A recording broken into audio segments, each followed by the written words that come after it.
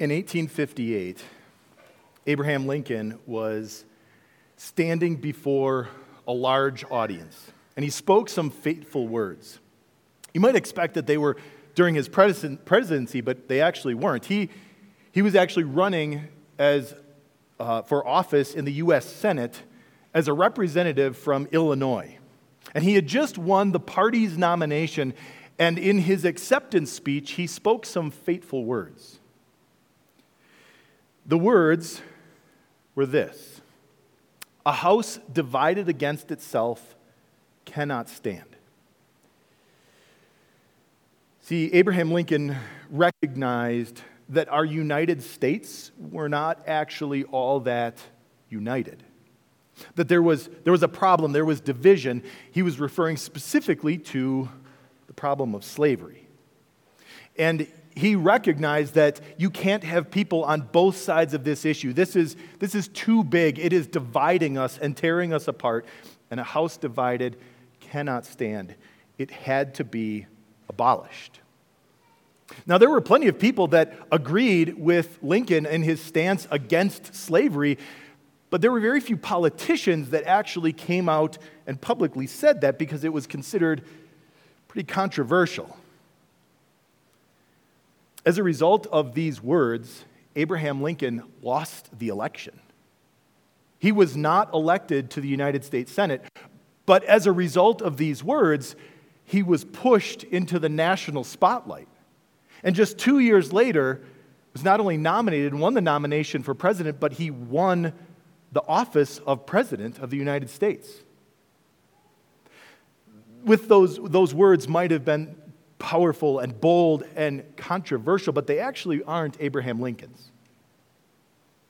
They're Jesus's.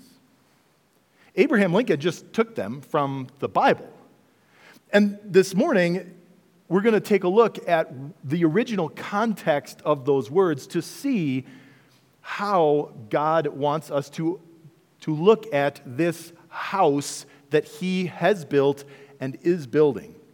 He wants us to see, as we kick off our new series, We Are Family, what it means to be part of His family, what it means to stand together, and how we watch out for divisions so that they don't come up and break us apart. Now, our sermon text, the section of Scripture we'll be looking at this morning, it's on page 9. You'll find some places to take notes if you'd like, or fill in the blanks with a couple of our key takeaways on page 10. They're from the Gospel of Mark.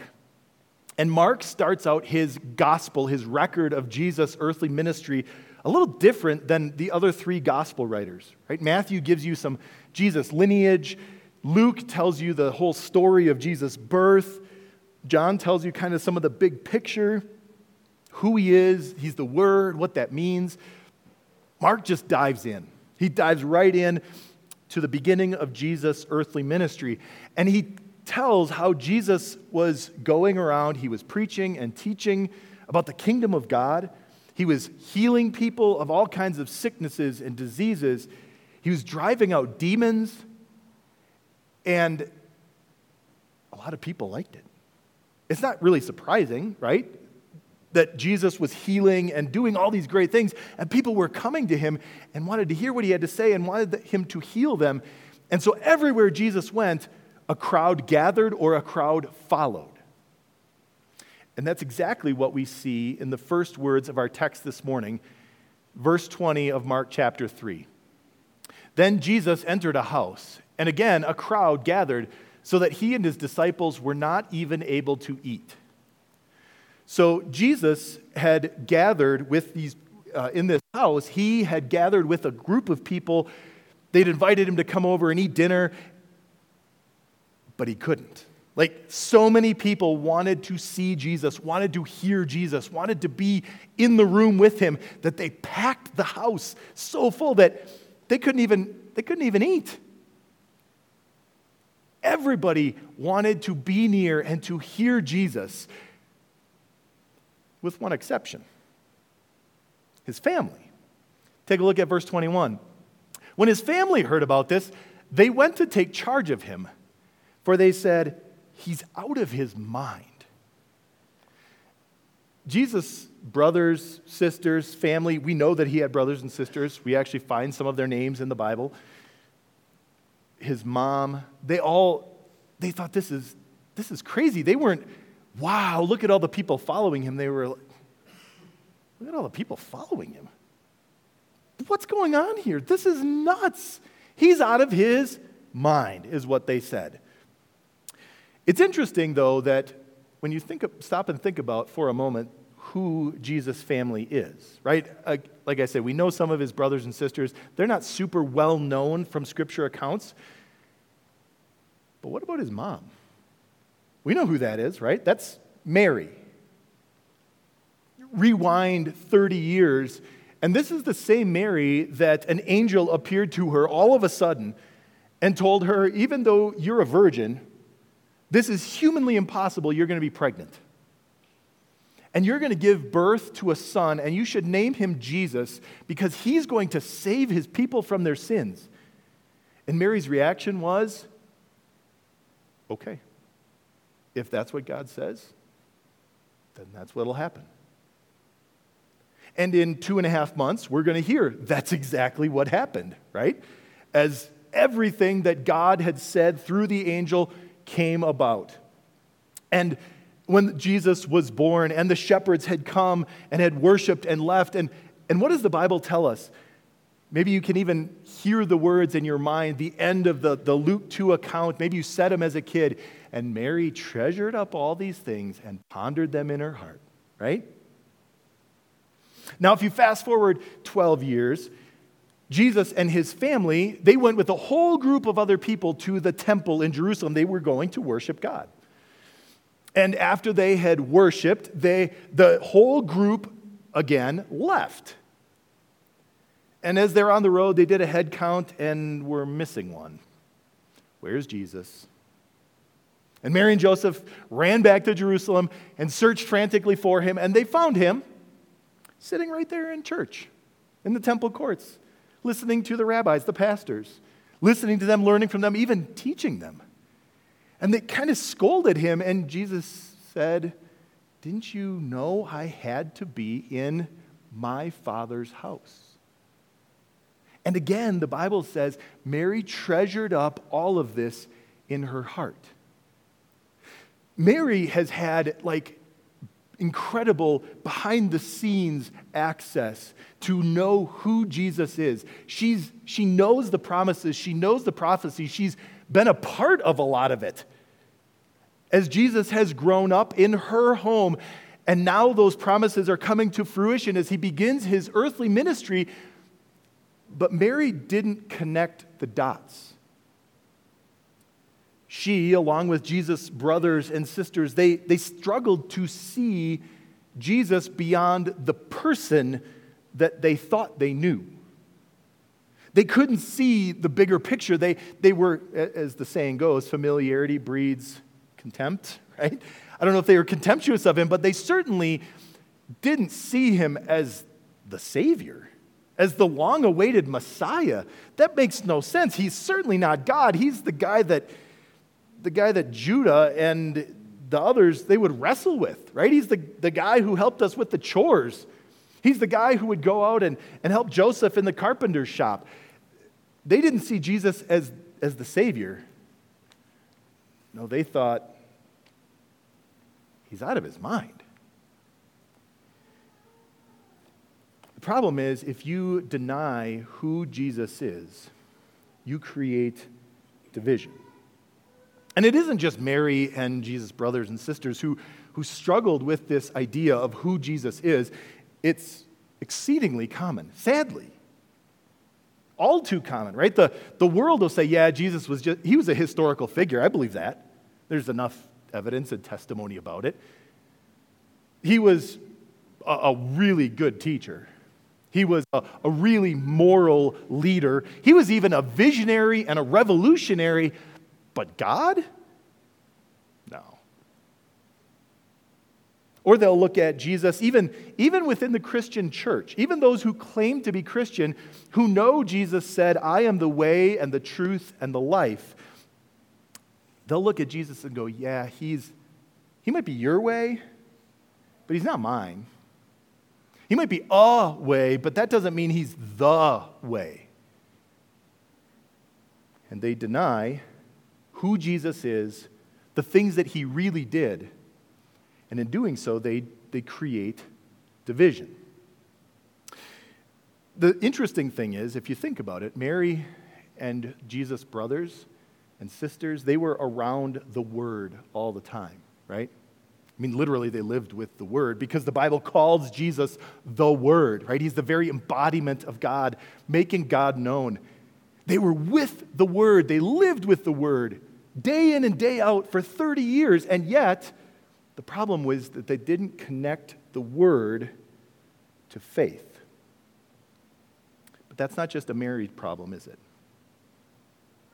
You can come to church every week. You can come to church every day if you want. But there's a real problem, and we need to be aware of it so we watch out for it. It's our first takeaway this morning. That if I don't connect God's word to faith, I end up denying who Jesus is. Now, please understand, that doesn't mean that if your mind wanders for a couple of minutes this morning, you're denying who Jesus is. This means, though, that if you just show up and you don't really care about what's being taught, if you don't really care about what you read in the Bible, because you're not connecting it to what God says about who he is and what he's done, well, you're turning the Bible into just a moral guidebook. And what you're really doing is you're ripping out of it the life-giving message that Jesus is your Savior. Because that's really the beating heart. That's the lifeblood of the Word of God. From the beginning through the end is about God's promise and God's fulfillment to save you and me and all people. The whole point of the whole thing is about a Savior, about Jesus. And if you miss that, if you just read it for content, if you just read it for facts and figures, you miss who Jesus is. And you miss what he's done. That's one significant way that division pops up, even among the family of God. The second one follows right after it in verse 22. The teachers of the law who came down from Jerusalem said, he's possessed by Beelzebub, literally the Lord of the Flies, right? By Satan. By the prince of demons, he's driving out demons. So Jesus' family had struggled to come to grips, to grasp that Jesus is actually healing people or driving out demons. The teachers of the law, the religious leaders, they had no such reluctance. They knew people were really being healed, that demons were really being driven out, but they came up with an alternate explanation. Not the one that Jesus gave them, not that he is God, that he's the long-awaited Messiah that they've been longing for. No, that can't be. There's got to be a different explanation. It must be. The only way that he has the power to do these things, these supernatural things, is because of Satan. And not only were they denying Jesus is God, but they were elevating Satan. Isn't that a crazy thought that religious leaders would do that? Do we as Christians maybe ever do that? When we pray for somebody who's sick and that person gets better.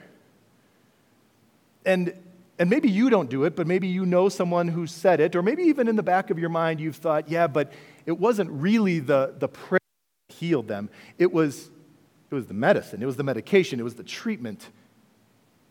And there is truth to that, but ultimately, who gave the medication its power? Who brought about the healing? And really what we're doing is we're doing anything we can to elevate the medication, to any treatment, and to diminish the power of God. Or maybe something really good happens to you and you go, man, this is my lucky day. Maybe you're on a string and you've had a few good days and you jokingly say, I should go to Vegas or Cripple Creek because, man, my luck is really going. And what we're doing is we're giving more power to some kind of four-leaf clover or furry rabbit's foot or some other superstitious thing.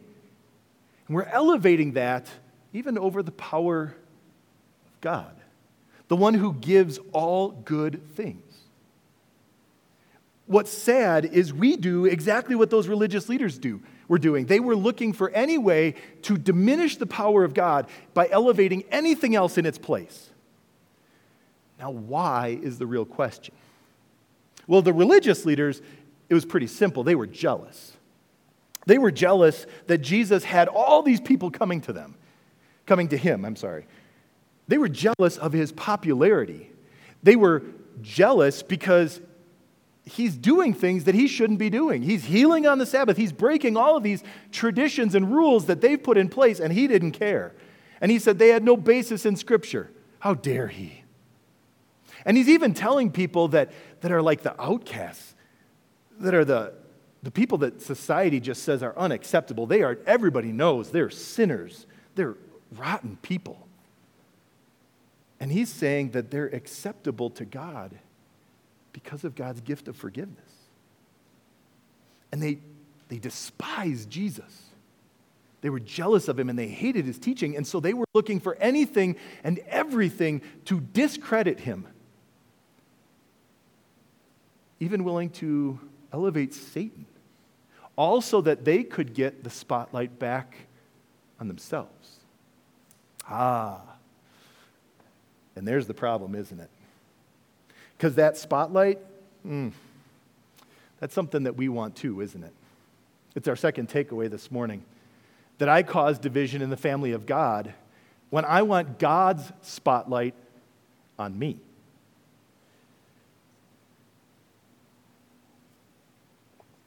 See, that's a real temptation. We all have it. We all struggle with it. It's a known thing. But the problem is if we don't recognize it and see it for what it is and acknowledge it's a temptation and it's a dangerous thing, well, that's where it gets us into trouble. I stand up here and I've got 80-something sets of eyes on me. Most of you still have your eyes open. 80 sets of ears that are at least somewhat listening, right? Ooh, what's he going to say next? And I can, this is kind of nice. Look at all these people that are here for me. But that's not why you're here. You didn't come here for me. I certainly hope not. But there's a temptation to start thinking that, isn't there? No, you came to hear God, to hear God speak through his word by the power of his Spirit to strengthen your faith. You came for that reason.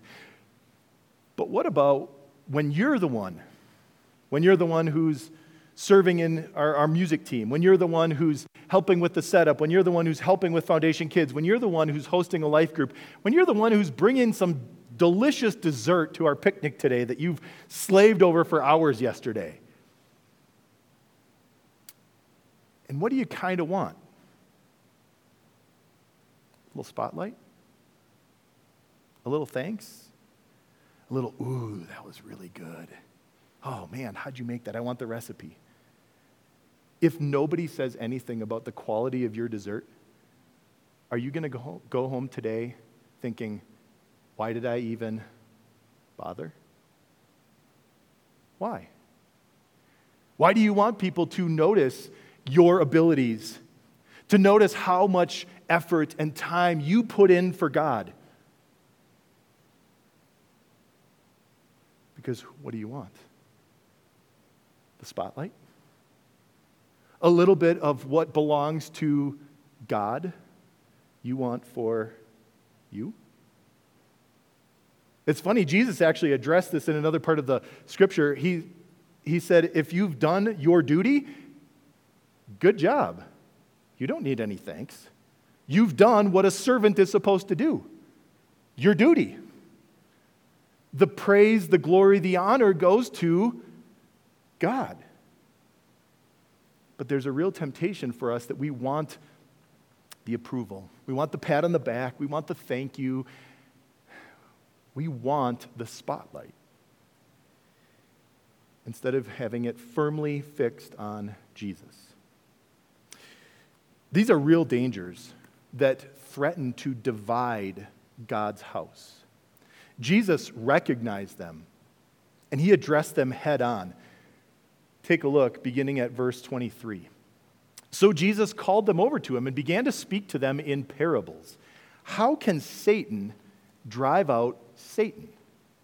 If a house is divided against itself, that kingdom cannot stand. If a house is divided against itself, that house cannot stand. And if Satan opposes himself and is divided, he cannot stand. His end has come. Jesus is telling the religious leaders, you are saying that I'm driving out demons because I am possessed by a demon. That makes no sense. Demons don't fight against demons. This is illogical. You've totally missed the point. In your effort to discredit me, you've done something that is totally wrong. Think about that. We know it, right? We know that these words are true, that a house divided against itself, when a house is split, it's at its weakest, and that's when it's most vulnerable. The Israelites knew it. These were people who knew their history. They knew that after Solomon, the kingdom had divided. They had not only divided territory, but they had divided hearts, divided loyalties, divided faiths. They no longer worshiped God and God alone. And there was strife and there was dissension, and it made them weak. And their enemies took advantage of it and attacked and conquered, even to the point of leveling Jerusalem and carrying them into captivity. But we know that too, don't we? If you are a student of history, of U.S. history, you know that our weakest point is when cousins were fighting against cousins, when even brothers were fighting and killing brothers during the Civil War. We were a house divided, a nation divided. And it made no sense. We heard about it in our first scripture reading this morning, right? From 1 Corinthians 1, where Paul said, you've got some people who are saying, yeah, well, I follow this guy, I follow Paul, and I follow Apollos, and I follow Cephas, that's Peter. They had chosen whom they followed rather than whom they believed in. I mean, we can understand, right? I mean, Paul writes some amazing letters. Like, I'd just love to sit and listen to that guy for a day or two. I'd probably need some brain breaks because, wow, some of his stuff is deep. But wouldn't that be amazing? And then Apollos, I would imagine that guy is a fantastic speaker. And then you got Peter. I mean, the guy walked and talked with Jesus for 3 years. He actually got to walk on the water for a couple of steps before he began to sink. Like, yeah, I'd love to listen to him. I'd love to hear what it was like. Do we do that? Where we pick and choose because I like that guy. I want to listen to that preacher. I prefer this kind of music. I like the big organ sound. No. I like the band sound. I like music that's just slow and melodic, and it makes me think of like the angel choirs in heaven, the Hallelujah chorus. I like something that gets my toe tapping and has a little rhythm and it sticks with me. And what are we doing? We're choosing style over substance. Because what's really the important part? Is it the person who speaks, the messenger, or the message? Is it the style of the music or the content of the music? And what it conveys and what it teaches? Because styles come and go. What I want, no, I prefer this, no, I like that. Well, that changes. You are all living proof of that. Because you are not wearing the same clothes that your grandparents were. Or the same style of clothes, I should say. And the fact that everybody isn't here wearing their Sunday best is proof of how styles are generational, right? Because 2 or 3 generations ago, you didn't go to church without wearing your Sunday best. I'm totally okay with the fact, but we need to recognize that style is not really the important part. The substance is. And what's the substance? Well, the problem is that these religious leaders, they were fighting, right? And that's why Jesus said, stop. A house divided against itself cannot stand. And then he goes into verse 27. In fact, no one can enter a strong man's house without first tying him up. Then he can plunder the strong man's house. The strong man here is the devil. Who's the one who came in and tied him up? Who's the one who rendered him powerless? Jesus.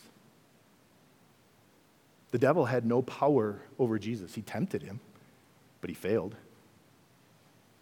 Jesus came and was able to drive out demons, was able to heal and forgive and get rid of the guilt and the shame, because that's what Jesus had come to do. The Bible says the reason the Son of Man came was to destroy the devil's work. Jesus came to conquer the devil. And how does he do that? Well, that leads us to verse 28.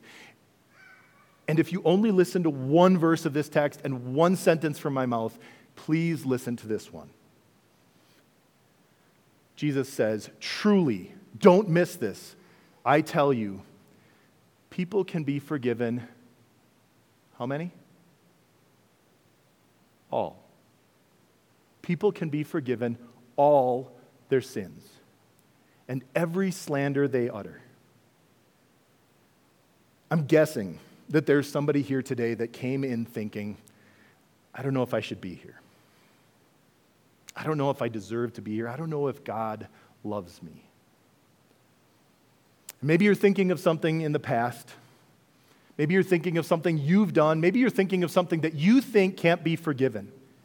Maybe it's something that's so bad that society says it's not forgivable.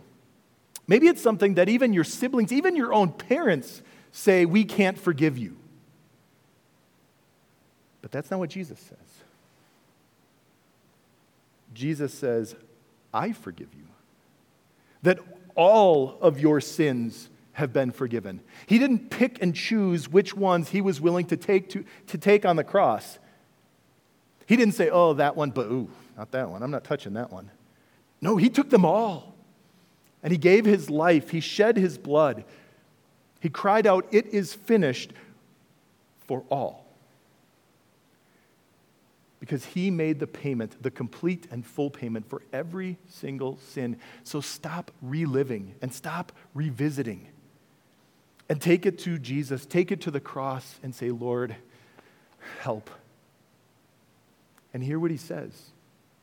I forgive you. I have paid for that sin as well. That brings us to our third takeaway. That no matter how bad I think my sin is, Jesus forgives me.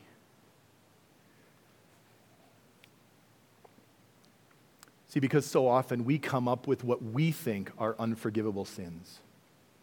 Oh, that one can't be forgiven. Oh, that one's so terrible.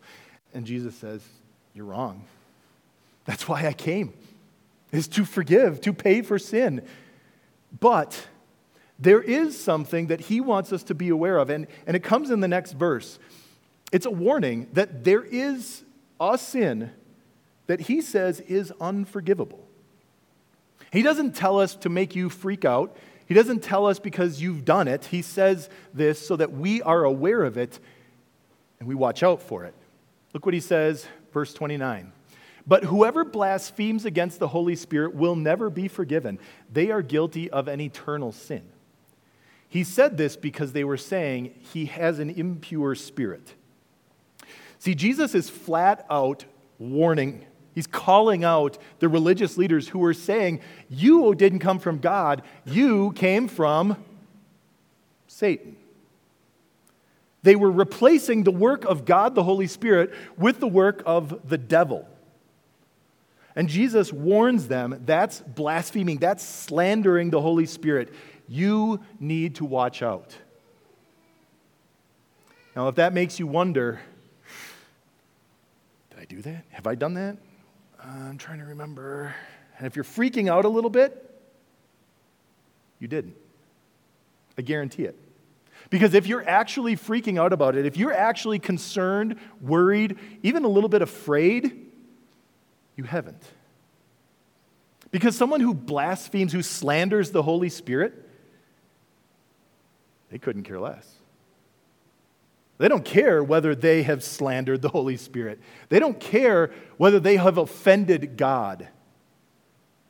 They don't care whether somebody calls them a Christian or an atheist. They just don't care.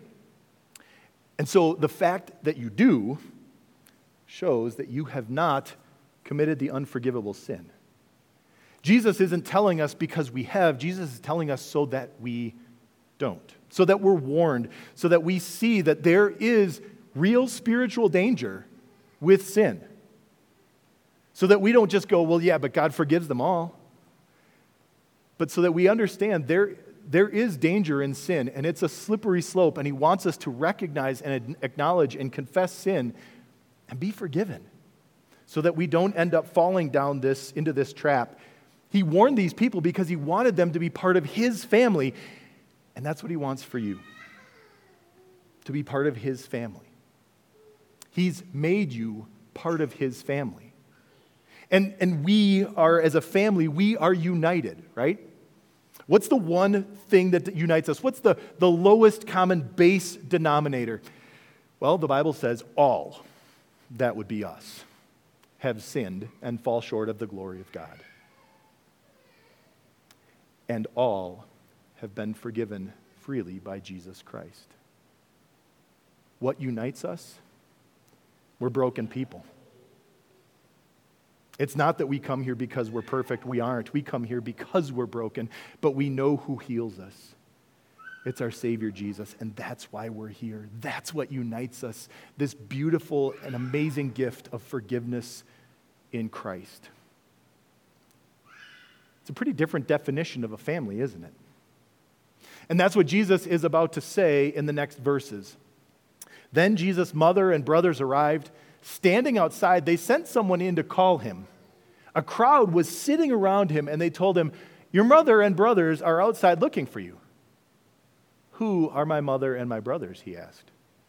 Then he looked at those seated in a circle around him and said, "Here are my mother and my brothers. Whoever does God's will is my mother and sister, my brother and sister and mother." Whoever does God's will. See, we're used to defining family based on blood, right?